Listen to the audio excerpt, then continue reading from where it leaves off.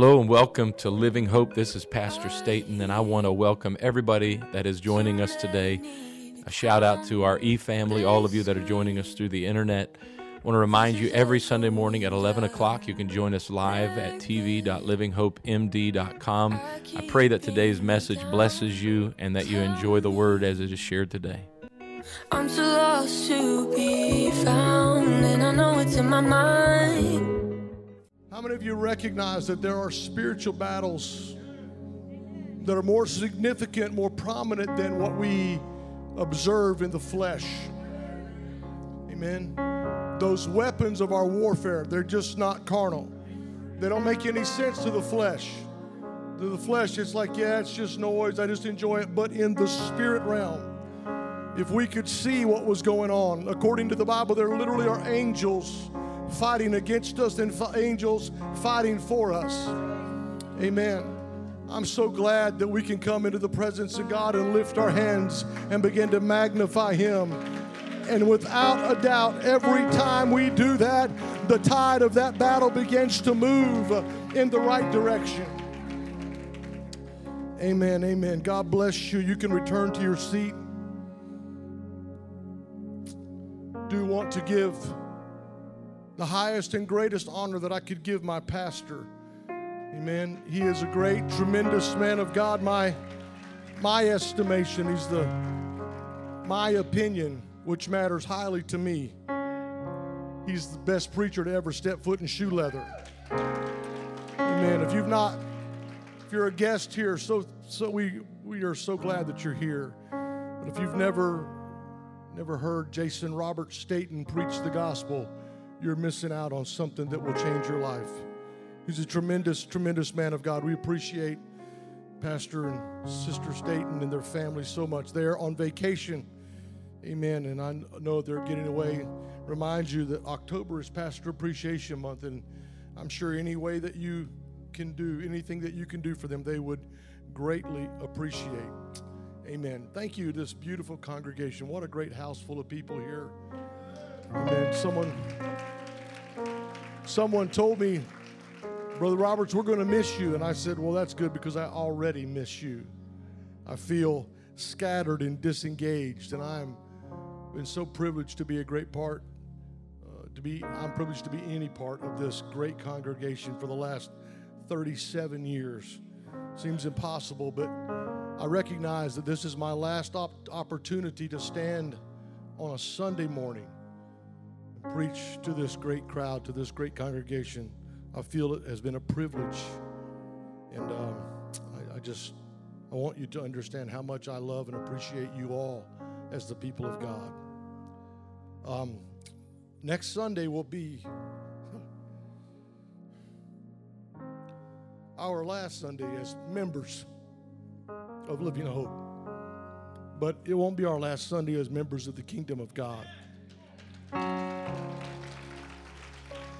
And I'm looking around this room and I'm calling you, all of you out. You said to me, many of you said, we're going to come visit you in Wisconsin, and if you don't,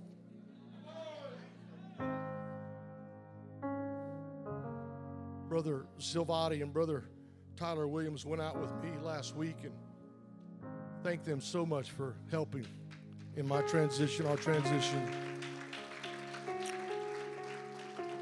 Our timeline is this.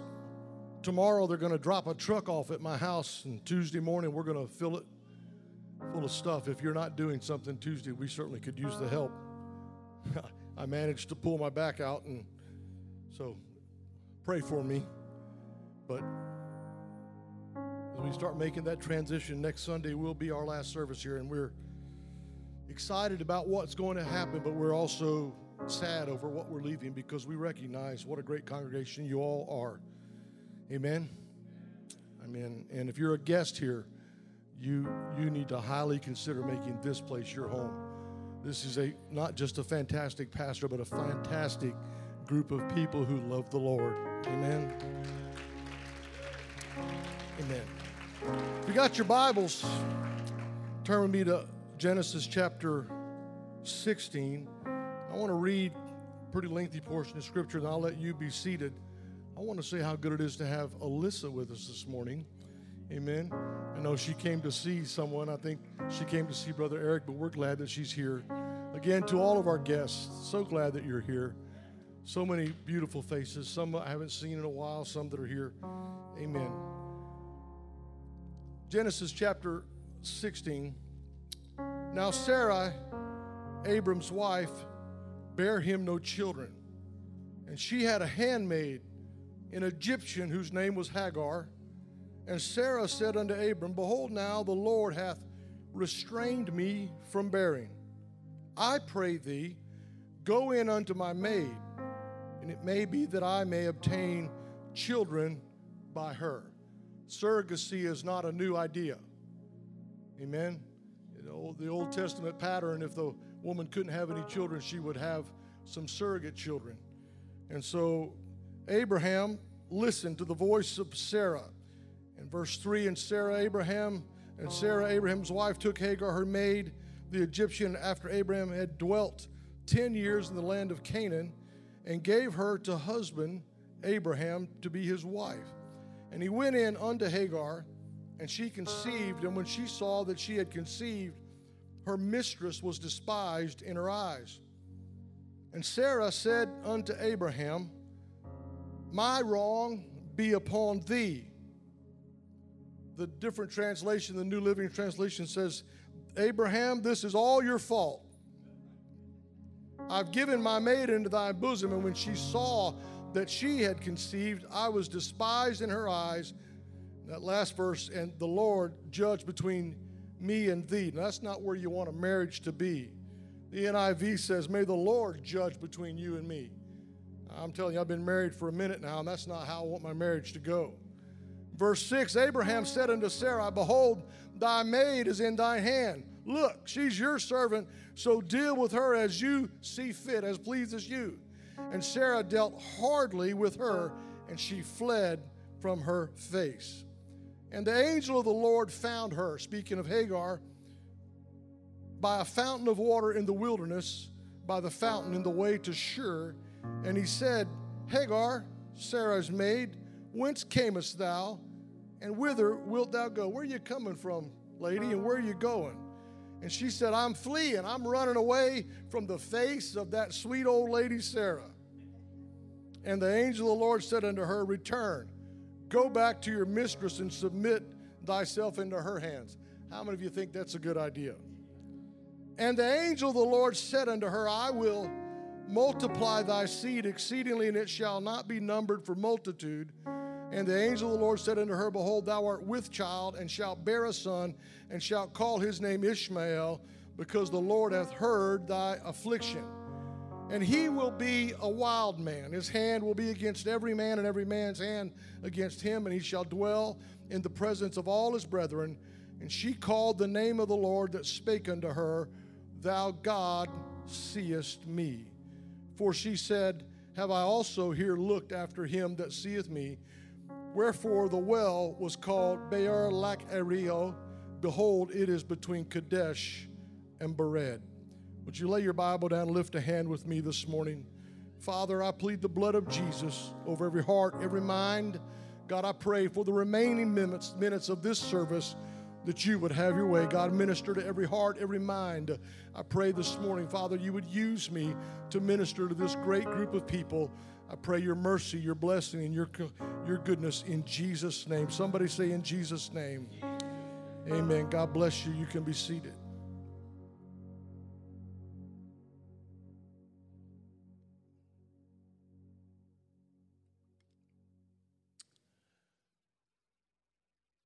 According to the Center for Behavioral Health, 20.5 million Americans abuse opioid pain medicine every year.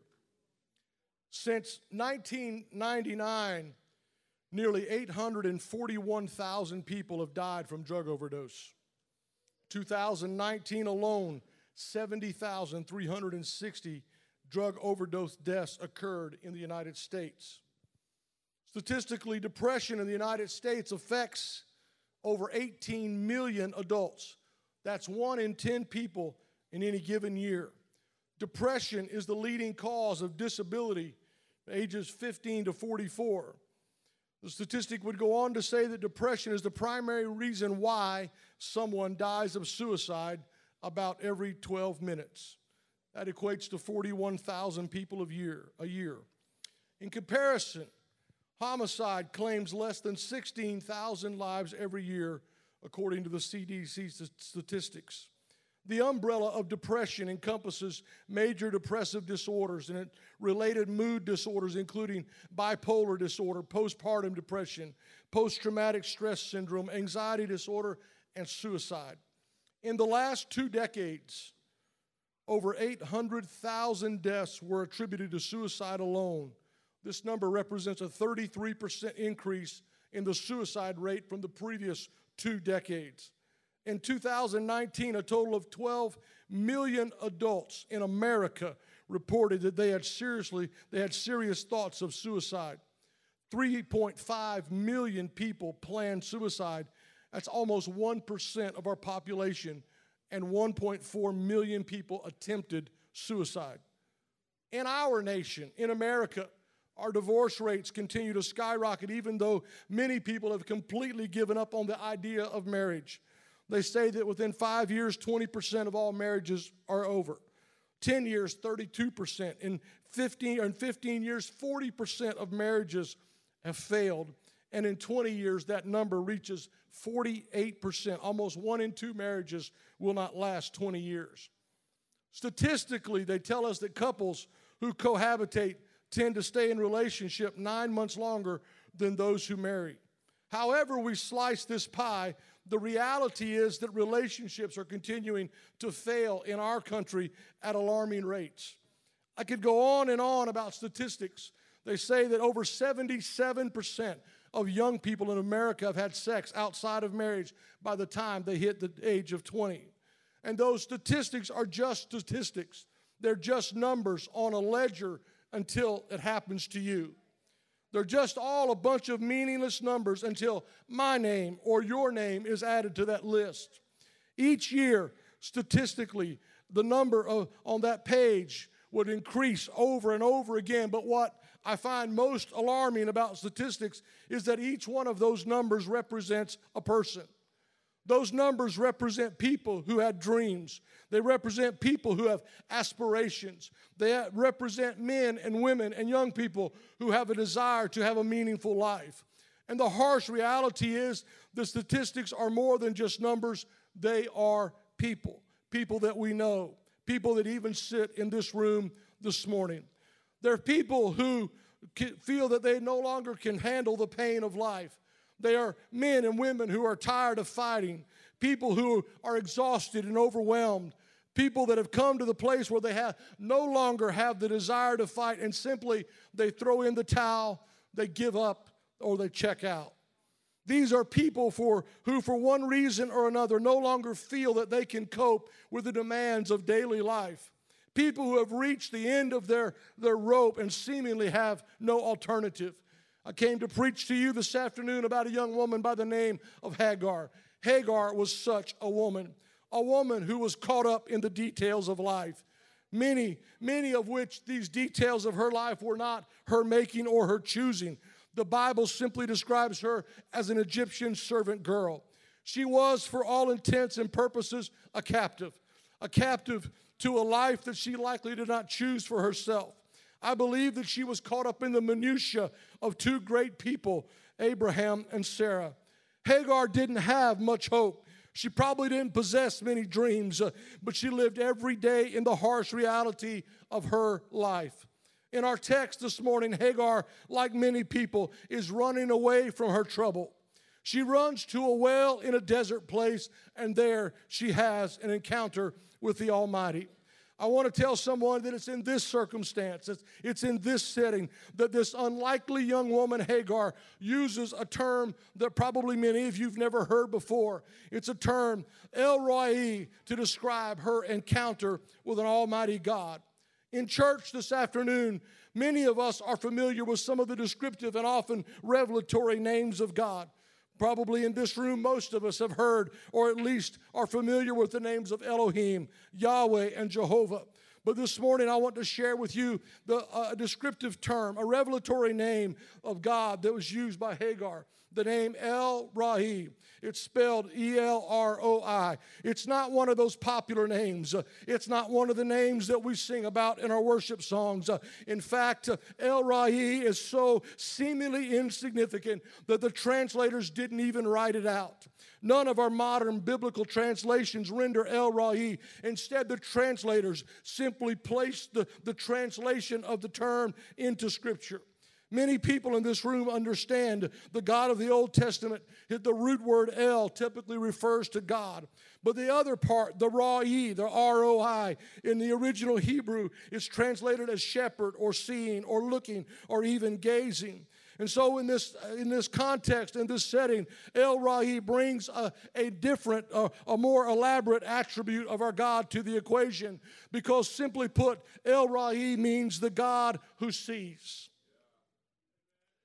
Hagar, the simple slave girl, the nobody from nowhere, she shares with us a great revelation of the Almighty God. I want you to understand that El-Roi simply means the Lord sees. I want you to know that He sees everything. There's nothing that escapes the God of heaven. He sees it all. Can I get a witness in this house? The eyes of the Lord. Come on. The writer in Proverbs said it this way in Proverbs 15:3, the eyes of the Lord are in every place. They're beholding, they're keeping watch. He's looking out for good and He's looking out for evil. I know we talk about Santa Claus and we said you better be good because he's watching day and night. But Santa Claus isn't really watching. I'm sorry to blow somebody's bubble up this morning, but you need to understand that there is nothing that God does not see.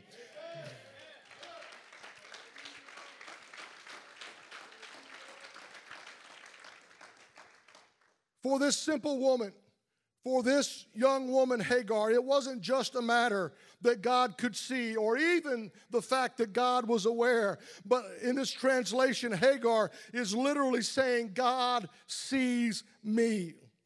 I believe that Hagar could no longer cope. I believe that she didn't have family to run to. There were no neighbors or open doors. There was no church for her to get away from. Hagar, in reality, had no place of refuge. And the truth of the matter is Hagar had no safety. She had no place to run for security. And so she does what so many of us have done before or after her. She simply ran away. She did whatever she could to separate herself from the pain that was filling her life. And this morning is where we pick up the story. The angel of the Lord finds her at a well. I want you to understand that no matter what you think or even how you feel, the Almighty God, the creator of heaven, the giver of life, sees you.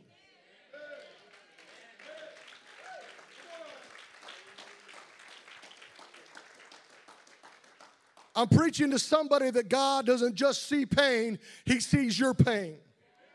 God doesn't just see wounds, He sees your wounds. God doesn't just see trouble, He sees your trouble. God doesn't just see people, He sees you and He calls you by name. I want you to understand, it's not just the big pain or just the major pains. He sees every little bit of trouble that you deal with. I came to preach the living hope that the God of heaven, the creator of earth, is aware of your struggle. He sees your distress. He understands your discomfort. Oh, come on, somebody. God knows every bit of anguish that you're dealing with. He sees the fear. He understands the trepidation. He is an all-seeing God. He sees so that He might show us compassion. He sees because He understands that He alone is the one who can provide comfort for us in any setting of life. Many of the more familiar names for God in the Scripture are used over and over. But El-Roi is only used in this one particular place in Scripture, and for my perspective at least, it comes from a very unusual source. I would have thought that some great man or some great woman of God would be the one that gives us revelation. But for those that are not familiar with the story of Abraham and Sarah, Abraham, the father and the patriarch of the Jewish nation, found himself now nearing the age of 100 and still childless. We understand that years before, God has promised him a child, a son that would one day form a great nation. But as the years pass, Abraham and Sarah are having difficulty buying into the promise without children. I understand that. From my perspective, it's very difficult to be the father of a nation when you have no children. And so Abraham and Sarah, in their humanity, have become impatient and decide to take matters into their own hands. And per the suggestion of his wife Sarah, Abraham marries Hagar, the little girl, the little slave girl, and conceives a child with her. Now, I began to look at this story, and I've preached from this story, taught from this story, read this story. But Hagar, the simple slave girl, becomes pregnant. And so, at least in my mind, when Hagar does what Sarah cannot do, well, that is how the fight started, as they say. Sarah's plan blows up in her face. Sarah's great plan backfires and creates an obvious and yet enormous rift between two women in one house. Now, my mama told me you can't have two cooks in a kitchen. I've seen that firsthand. It's just not a real good idea. But I'm certain this goes without saying a lot more serious with having two women and one man. But according to our text, Hagar begins to despise Sarah. The servant girl begins to look down on the one with whom she's tasked with serving, and Sarah isn't having any of it. And so Sarah does what most women would do in this situation. She makes life hard. The Paul Harvey version, or the rest of the story, would say it this way: she was abusive to young Hagar. So Hagar, in her situation, no longer able to cope, no longer able to deal with Sarah's pain, no longer able to deal with the wrath and the mistreatment, Hagar runs away. And she runs to a well in the middle of nowhere, and the angel of the Lord finds her there. You see, God sees Hagar when no one else sees her. To Abraham and to Sarah, Hagar's not really a part of their story. To them, she's just property. Hagar's nothing more than a pawn in their story. She isn't even, according to the Word of God, a part of their promise. And from their perspective, she's just expendable. But Hagar gets a revelation at that well that God is aware of her situation. Oh, come on, somebody. I can only imagine how she felt. I can only imagine what she was going through. But she's there at that well, and the angel of the Lord. I don't know about you, but as I begin to look through the Bible, every time I find a woman at a well,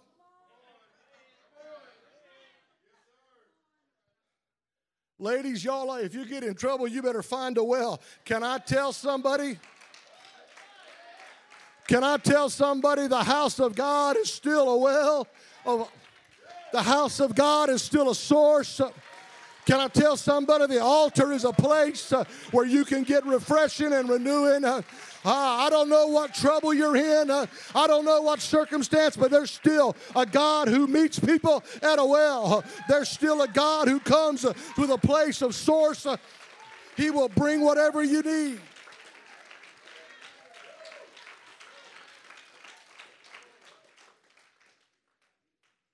I think the Bible said it this way: spring up, oh well. We ought to be the people that run into the house of God, because this is a well. This is the source of refreshing. This is the place where the righteous, come on, the Bible said it this way: we have an altar.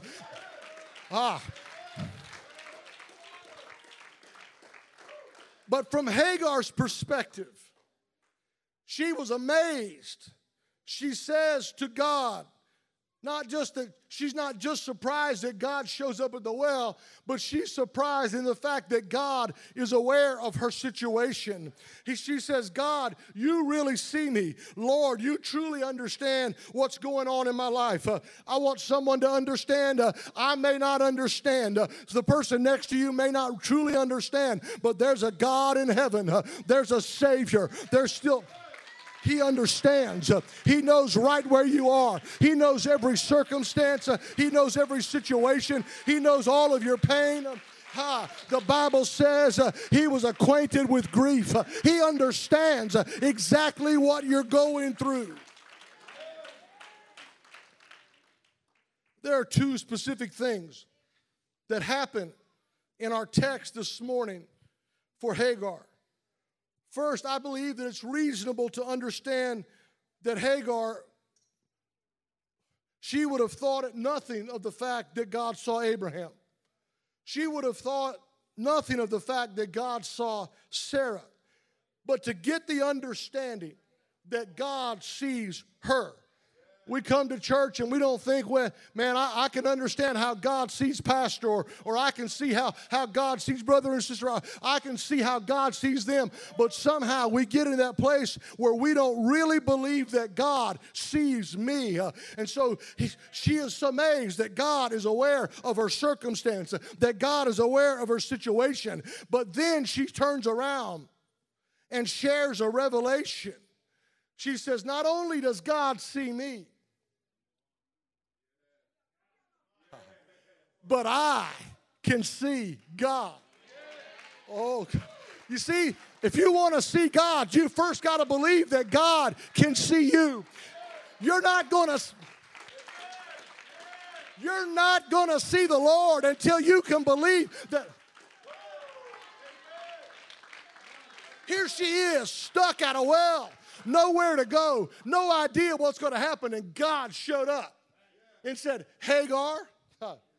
He didn't say, who are you? He didn't say, what's your name? He called her by name. He said, Hagar, I see you. And she turns around and she says, not only, Brother Alberti, does God see me, but now I can see God. I want somebody to know, whatever you brought into this place today, whatever pain and anguish and circumstance you're dealing with, God sees you. But not only that, before you leave here today, you can see God. Oh.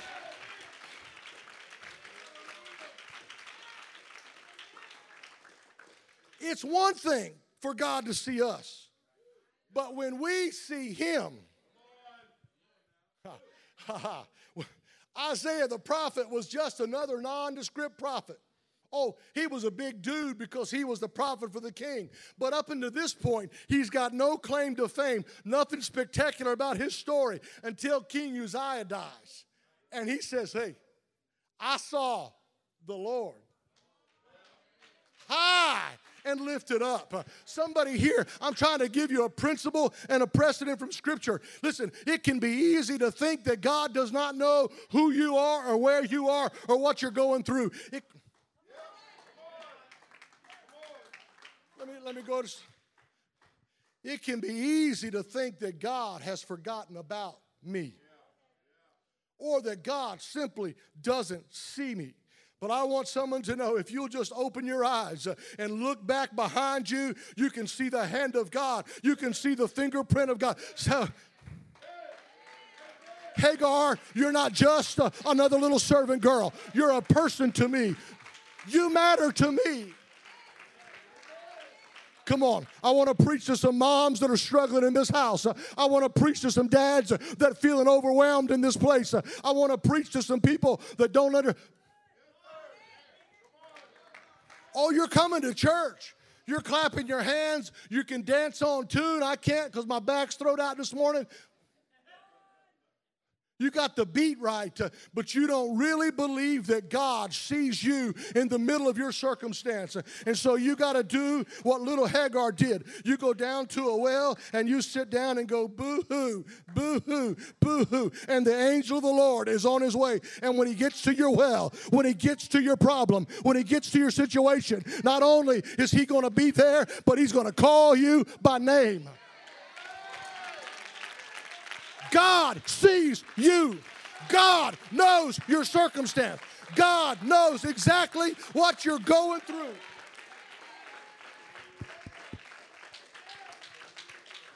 Oh, I can look back, Sister Lawrence, all those years ago. Sit down a moment. I'm not sure if I should share this, but I'm going to share it anyway. Got this picture, Sister Lawrence. There's Brother Barr and Brother Lyon, Brother Ryle, bishop, there's me standing there, and I've seen all these guys come through the church all these years, and all those guys went somewhere else, did something else. And I told a few of you this, and I didn't have no bad feelings about it, Brother Josh. I'm happy being here. I love this church. But there were times, Brother Junior, where I felt, God just forgot about me. You just left me here to be a helper. Just left me here to do my thing. And I wasn't upset about that. I wasn't okay. I wasn't mad about that. If the Lord left me here till I died, that would be just fine with me. I love Living Hope. I'm not saying anything negative. But there's sometimes, just out of nowhere, would come this feeling that God had forgot about me. Well, then about just a couple of months ago, I got a text message, and God said, listen, young man, I see you. I see you. I know you. And this ain't about me. This is about you. God knows your name. He knows where you're living. He knows what you're going through. He knows your pain. Don't you ever.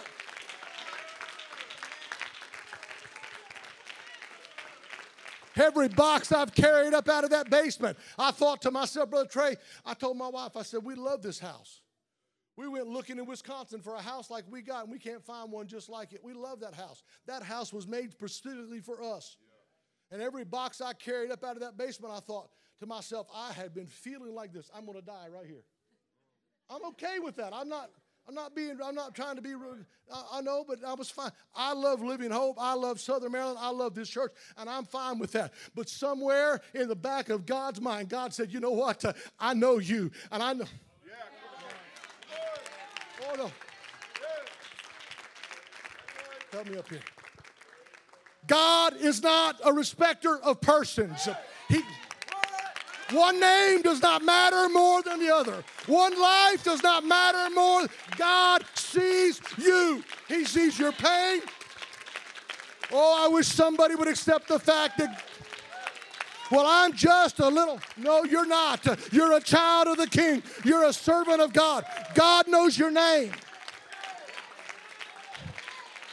Yes, He does. He knows who you are. He knows where you are. He knows what you're going through. Let me give you 3 facts about El Roi. You can count on God's faithfulness. I've looked back over the past, and some of you have done the same thing, and you see the details of how God was moving in your life. In the moment, it's easy to feel like God's abandoned us. In the middle of your storm, it can feel like God has fallen asleep and your boat's about to capsize. Let me tell you something, brother and sister, that every disciple watched Jesus get on the boat. None of them missed the fact that He was on the boat. They were very aware that the miracle worker was taking a nap, and still, when the storm came, they felt abandoned. Master, carest thou not that we perish? They had to go wake him up. The psalmist said it this way in Psalms 32:7 of God. He said, thou art my hiding place. You're the place that I run to. You're going to preserve me from trouble. You're going to compass me about with songs of deliverance. El Roi sees me. He's my shelter. He's my protection. He's my hiding place in the storm. He's my... Oh.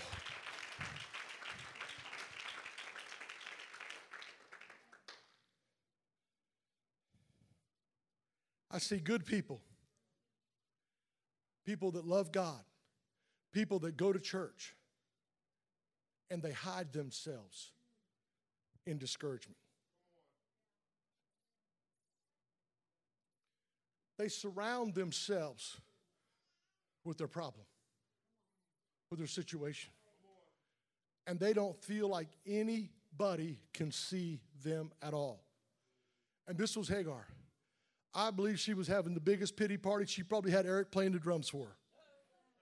Pity, pity, patter, patter, pity, pity, patter, patter, pity, pity. She was having a pity party. She had been treated wrong. There's no doubt about that. She was, listen, you got to understand that. And God showed up in the middle of her storm and said, listen, that's not your hiding place. I see you, and I am your hiding place.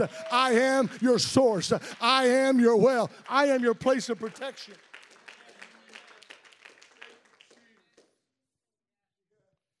Just over a month ago,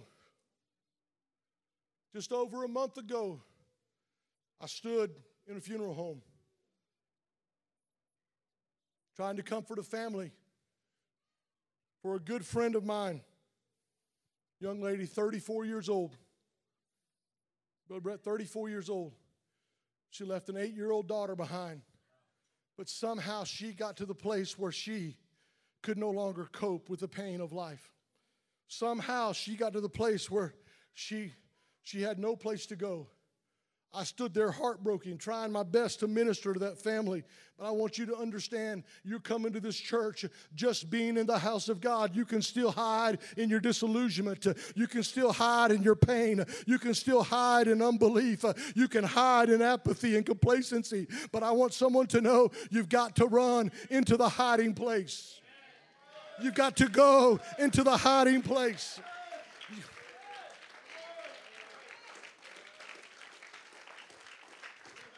Brother Trey, come here.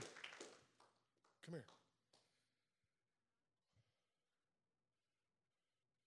Now let's pretend. Turn around this way. Let's pretend. I got a hiding place over there. And it's a perfect hiding place. If I hide in that place, nobody can see me. Nobody can see me. It's the hiding place of the Lord. I'm protected. But that hiding place does me no good as long as I stand here and tell Brother Trey about my hiding place. Brother Roberts, that's simple. No, it's not simple. It's truth. In order to hide, you've got to get into the hiding place. You can tell anybody you want to about it, but until you make a step, until you get... Does that make sense to you? The hiding place does you no good as long as you're hiding in the middle of your circumstance. Thank you, Brother Trey. But if you'll run, David said, when my heart is overwhelmed, lead me to the rock. Lead me to the hiding place. Lead me to the security that is higher than I am. He's a faithful God. He's not going to leave you. He's not going to forsake you. He's going to protect you.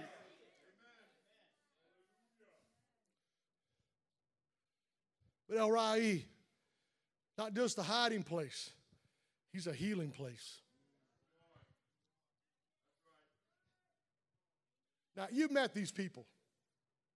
And there's some of them go to church here, and some more are on their way. When they see something, they just got to tell everybody about it. Blah, blah, blah, blah, blah, blah, blah. You met them, right? Did you hear? Josh, did you know about that person? Did you know about her? You know what I know about them?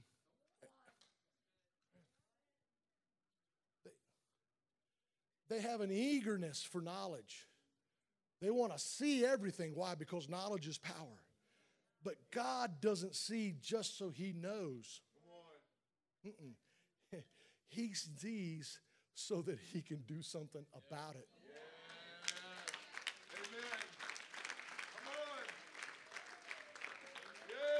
He doesn't see just so he can hold it against you. He doesn't see so he can bring it up. He sees, right? Because why? He sees the emotionally broken. Why? Because if he only saw the emotion and walked on, he could look down his nose. But that's not how God does. Hagar was doing the only thing she knew how to do. She ran away. She ran to a well. She ran to a source. But Jesus... Go back and read that New Testament. Jesus sees the psychology, the psychological damaged people. He sees the spiritually destitute. He sees the fragmented people. Listen, when we see God who sees us, we're choosing to accept our brokenness instead of bitterness. Old brother Job lost everything he had and his family, and he was left with a bitter spouse. Now, forgive me for being human, but I'd have been like, Lord, why'd you leave her?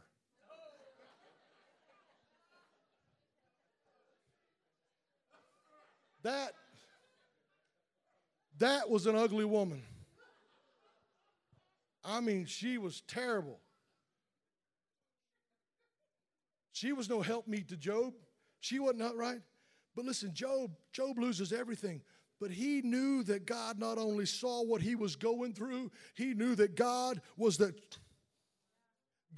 key for his deliverance. I want to run to the hiding place. I want to get in the place of safety. I want to get to where there's security and shelter and help and hope. Hagar runs away because that's all she knew how to do. But as a child of God, I got to run back to the place where...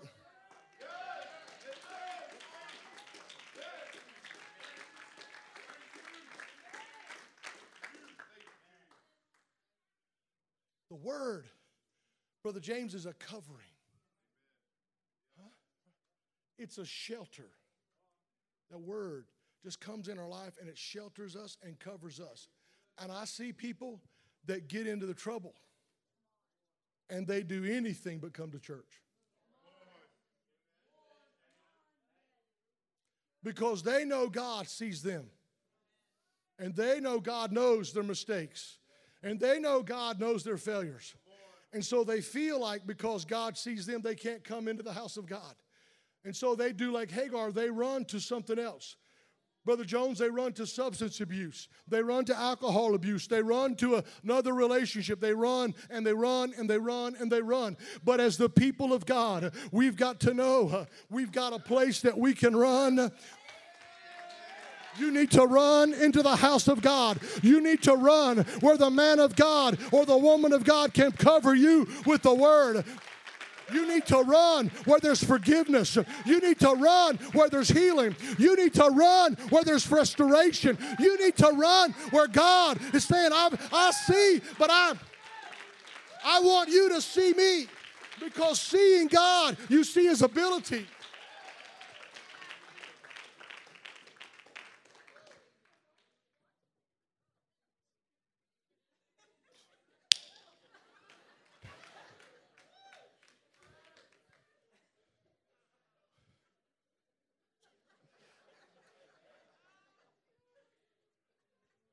Can you come to Wisconsin in 2 weeks?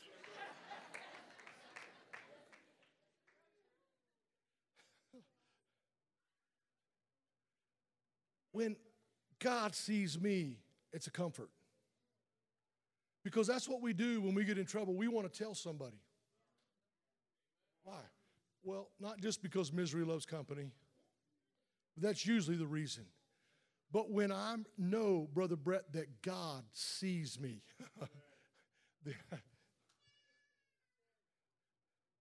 Brother Trey, you said this morning, he can't help himself. He is a faithful God. And when he sees misery, he's not coming to bring company. He's coming to bring relief.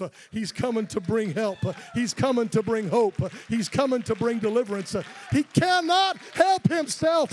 He's not looking because he's a busybody. He wants to see you because he loves you and he cares about you. Oh, he's going to show up in the middle of your storm and he's going to call you by name. Let me move on. The Bible says God even knows the very hairs on our head. Can you imagine that? God doesn't just stop at seeing, but he knows out of the billions of people in the world, he understands more about us than we do. And so while in this place, the term El Roi is used in Scripture, this is the only place it's used. And yet there are numerous examples of God seeing those who society chose not to see. The New Testament, Jesus saw the plight of lepers. Jesus saw the sinners, but he didn't stop at seeing the halt and the lame and the blind. He did not just notice. He didn't pass by like the Levite and the priest, but what he did was he stopped and he involved himself because he is the Good Samaritan. Just like God did for Hagar, God involved himself into her situation. Jesus healed the lepers. Jesus put sight to the blind. Jesus raised the dead. Jesus saw a woman, Brother Steve, who because of her shame could only come to the well in the hottest part of the day. And so because he said, I see her, but it's not enough that I see her. I want her to see me. So he sent 12 men to get lunch for 13 because he had to have a conversation with an outcast Samaritan woman at a well. Society had marginalized this woman over her past, but Jesus made a point of meeting her in the middle of her shame. Jesus showed up with her disappointment. You need to, listen, she had to see El Roi for herself. She needed to see that God was involved in her situation. Now, her words, she goes back to her village and she says, come and see the man who sees everything. Come and see the man who knows everything.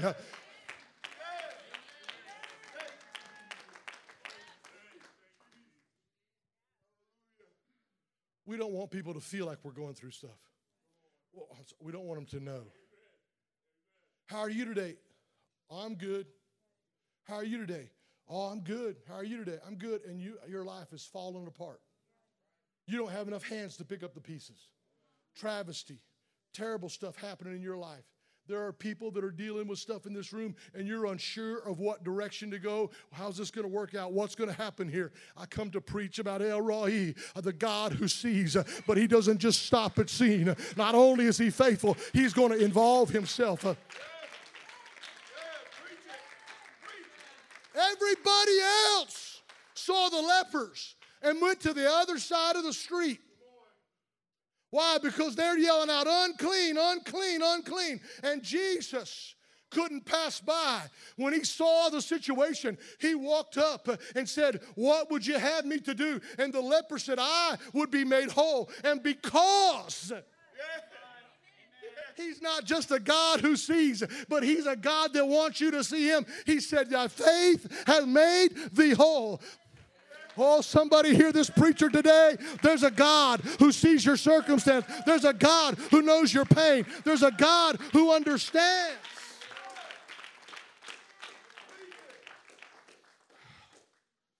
Oh, God. Hagar, your little handmaid, she's so amazed that God sees her. God's seeing the rejection. God's seeing the situation. God sees the bitter situation. God saw, he was not just aware of her plight, but he didn't stop there.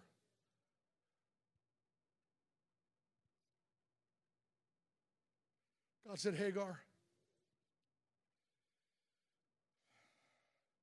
you're going to have a baby. And that baby is going to become a nation all by itself. Not only is he faithful, not only does he just not stop at seeing, he could have made her feel good about herself. He could have met her at the well. She's going to help me preach. She is so adorable. She's so cute. But he doesn't stop there. She's a nobody from nowhere. She don't have no heritage. She don't have nothing going for her. But God said, I'm going to give you a promise. Right in the middle of destruction. Right in the middle of her turmoil. Right in the middle of her pain.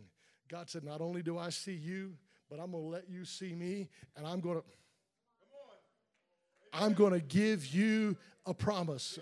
Oh, I come to preach somebody today. Not only does God see you, not only does God allow you to see him, but God's got a promise for you, Hagar. The world may have given up on you. Abraham and Sarah may have given up on you. They may cast you aside like there's nothing, but God has got a promise for your life. God, he's not done with you. He's not done with your life. Well, I'm just a nobody going nowhere. I got nothing going on. If God sees you and allows you to see him, God's got a promise for your life. With Andre, I was 1 month past my 19th birthday. My peach fuzz had peach fuzz. I was a kid when I walked into a little apostolic church and made my way down the corridor. I walked in, that fiery, crazy, red-headed preacher was preaching. 37 years, and God sees me. 37 years, and God's not giving up on me. Through all of my failure, through all of my trouble, and God said, you know what? Now's the time. When I'm ready to retire, when I want a golf course and a condo, God said, I got a promise for you. Oh, I wish somebody would hear the word of God today. God is not going to stop at seeing. Hagar, I got a promise for you. You feel like nobody sees. You feel like nobody knows. But I have got a promise for you. We are okay. Oh, God took away my addiction. God got rid of the cigarettes and the alcohol. And I don't cuss. And we're okay with that. But God said, I'm not finished there yet. The world may, even the church may not want you, but I have got a promise in. Oh, I wish somebody would receive this in the Holy Ghost. I got a promise. This promise is unto you and to your children, as many as the Lord are. Come on, to every generation, there's a promise.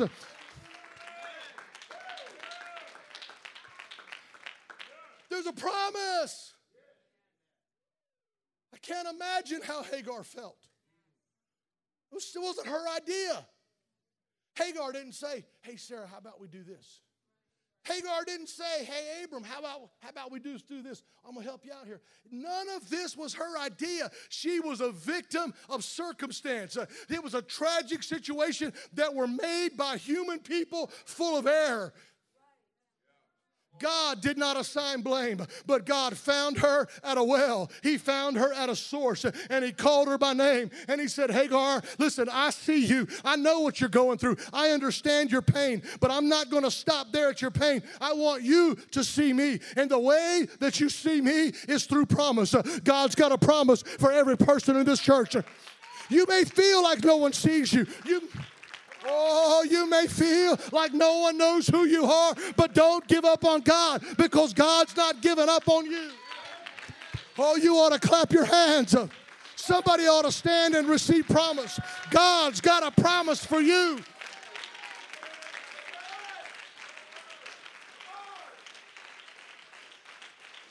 Oh, I just can't believe it, preacher. You better believe it. God is not a respecter of persons. He's got promise in your life.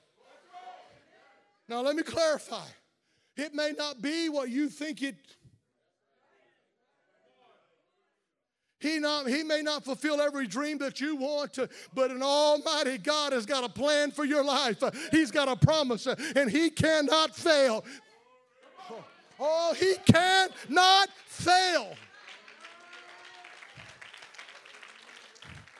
Her society had given up on her. Her own people threw her away like trash. She was a nobody, a simple handmaid, another failed experiment.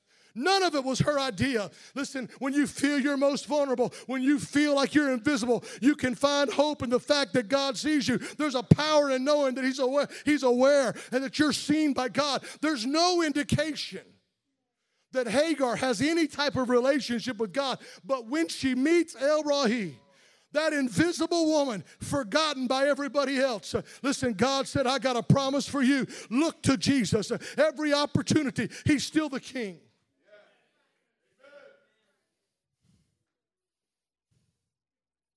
Jesus. He could have had the great life. Well, Josh, he could have hung out with the high priests and the Pharisees and the Sadducees, and he could have been well-to-do. He could have had money. He could have been the ultimate up-and-comer. But Jesus chose to devote His time to what society perceived to be the lowest of the lows. Jesus spent time with tax collectors and prostitutes and sinners. He encouraged and supported the sick. That's who He is. What made Jesus different wasn't just that He saw them, but He allowed them to see Him. He saw everyone who'd been pushed to the sideline. He saw all the marginalized. But He didn't just see them. He spoke with them. He ate dinner with them. He loved them, and He healed them. But God has got a promise for your life. Hagar wasn't an heir of anything. She had no legal claim to any promise. But God said, listen, I got something for you right now. He's got a promise of hope for the lost and the hurting. He promises His Spirit to overcome depression. I can't even tell you how many marriages that I am personally aware of that He's put back together. Well, I just came.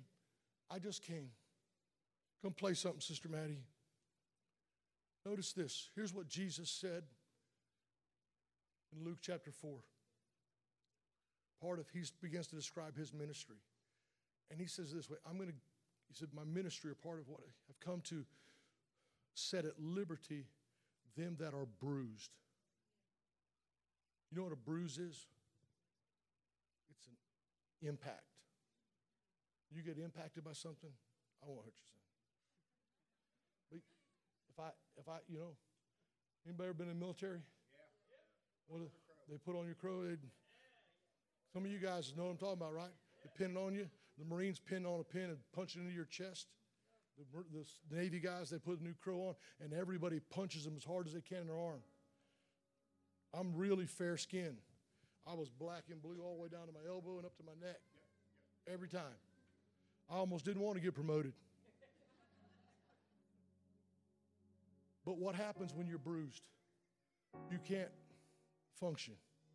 That arm becomes sore, and I couldn't lift it and move it. It took a few days for that liberty to come back. The ministry of Jesus Christ is to set at liberty them that are bruised. But the Hagars of this world think, oh, it's good for the Jones family. Them people got it all together. It's good for them. All the Selvies, God could put liberty in their life, but because they got, God can, Angelita, well, God can almost maybe put, and that's how we think. That's how we think. But according to the Word of God, He's come to set at liberty those that have been impacted by this world. What are you talking about, Jesus? He's come to put freedom back in your life. Not freedom that you can run a marathon, but freedom that you can see Him. Freedom that turns your heart and your mind to a place of worship instead of worry. Freedom that removes every spirit of addiction and allows the blessing of His goodness into your life. Can I tell someone there is an El Roi? One place, Brother Junior, it was so insignificant that they didn't even translate it. They just put the translation in. And yet I find throughout Scripture that everywhere God showed up in a situation and somebody was feeling bad about their situation, because that's what we do, God said, listen, I see you. I see you.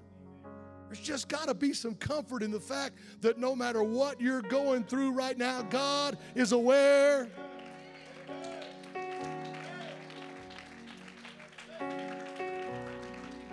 But just one step further. Isn't just God aware, but God lets you see Him. And when you begin to see His majesty and His might and His power, it'll start building faith in your life that you can overcome anything. Oh, Brother Roberts, you've been in this a long time. Yeah, I still got issues. I still got things I'm working on. I still got times when I don't feel like anybody sees me. But when I do, I've got a hiding place. I've got an altar that I can run to. I've got a place, a hiding place that I can get into and get away from all of the discouragement and say, God, I know you see what I'm going through. Why? Because I see the precedent in Scripture that He sees. And every time that I've run, I can promise you, 37 years now, but every time I get in that hiding place, not only am I safe, not only am I secure, but when I get there, Sister Lawrence, there's a reminder of His promise. There's a reminder of His love. There's a reminder of His mercy. Oh, I wish somebody would find an El Roi this afternoon. I wish somebody would find a place in the Spirit of God. I wish somebody, stand with me this afternoon. Jesus, we love you. In our most desperate moments, Hagar, He sees you.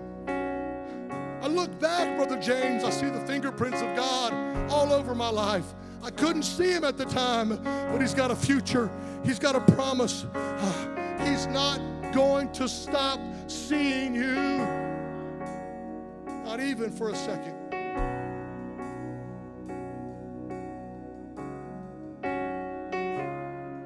When Rachel was a little girl, we lost her. Terrible parents. We were shopping in Penny's. Looked around, and that little curly-haired thing was gone. Oh my God, where's my baby? The emotion I felt, I've lost my child. And they began to shut the store down, and we began to run, and people were going everywhere. And this was early. This was back in the 80s, and we were terrified for just those moments. Seemed like an eternity. I'm sure it wasn't. We come around the corner, and there's little Rachel, hands up on her face like this, laying on the floor right in front of this great big Winnie the Pooh.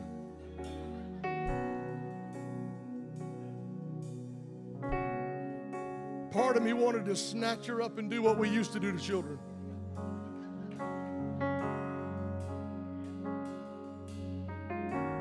But the other part of me was so glad to see her. So glad that I could just, oh, there's my baby. I was so terrified. That's what we need to be in the presence of God. You're so lost in your circumstance. You're so lost in your situation. It's covering you up. But when you get in the hiding place, I promise you this, Jesus Christ will be waiting there on you. He's happy to see you. He's relieved like a parent who's lost a child.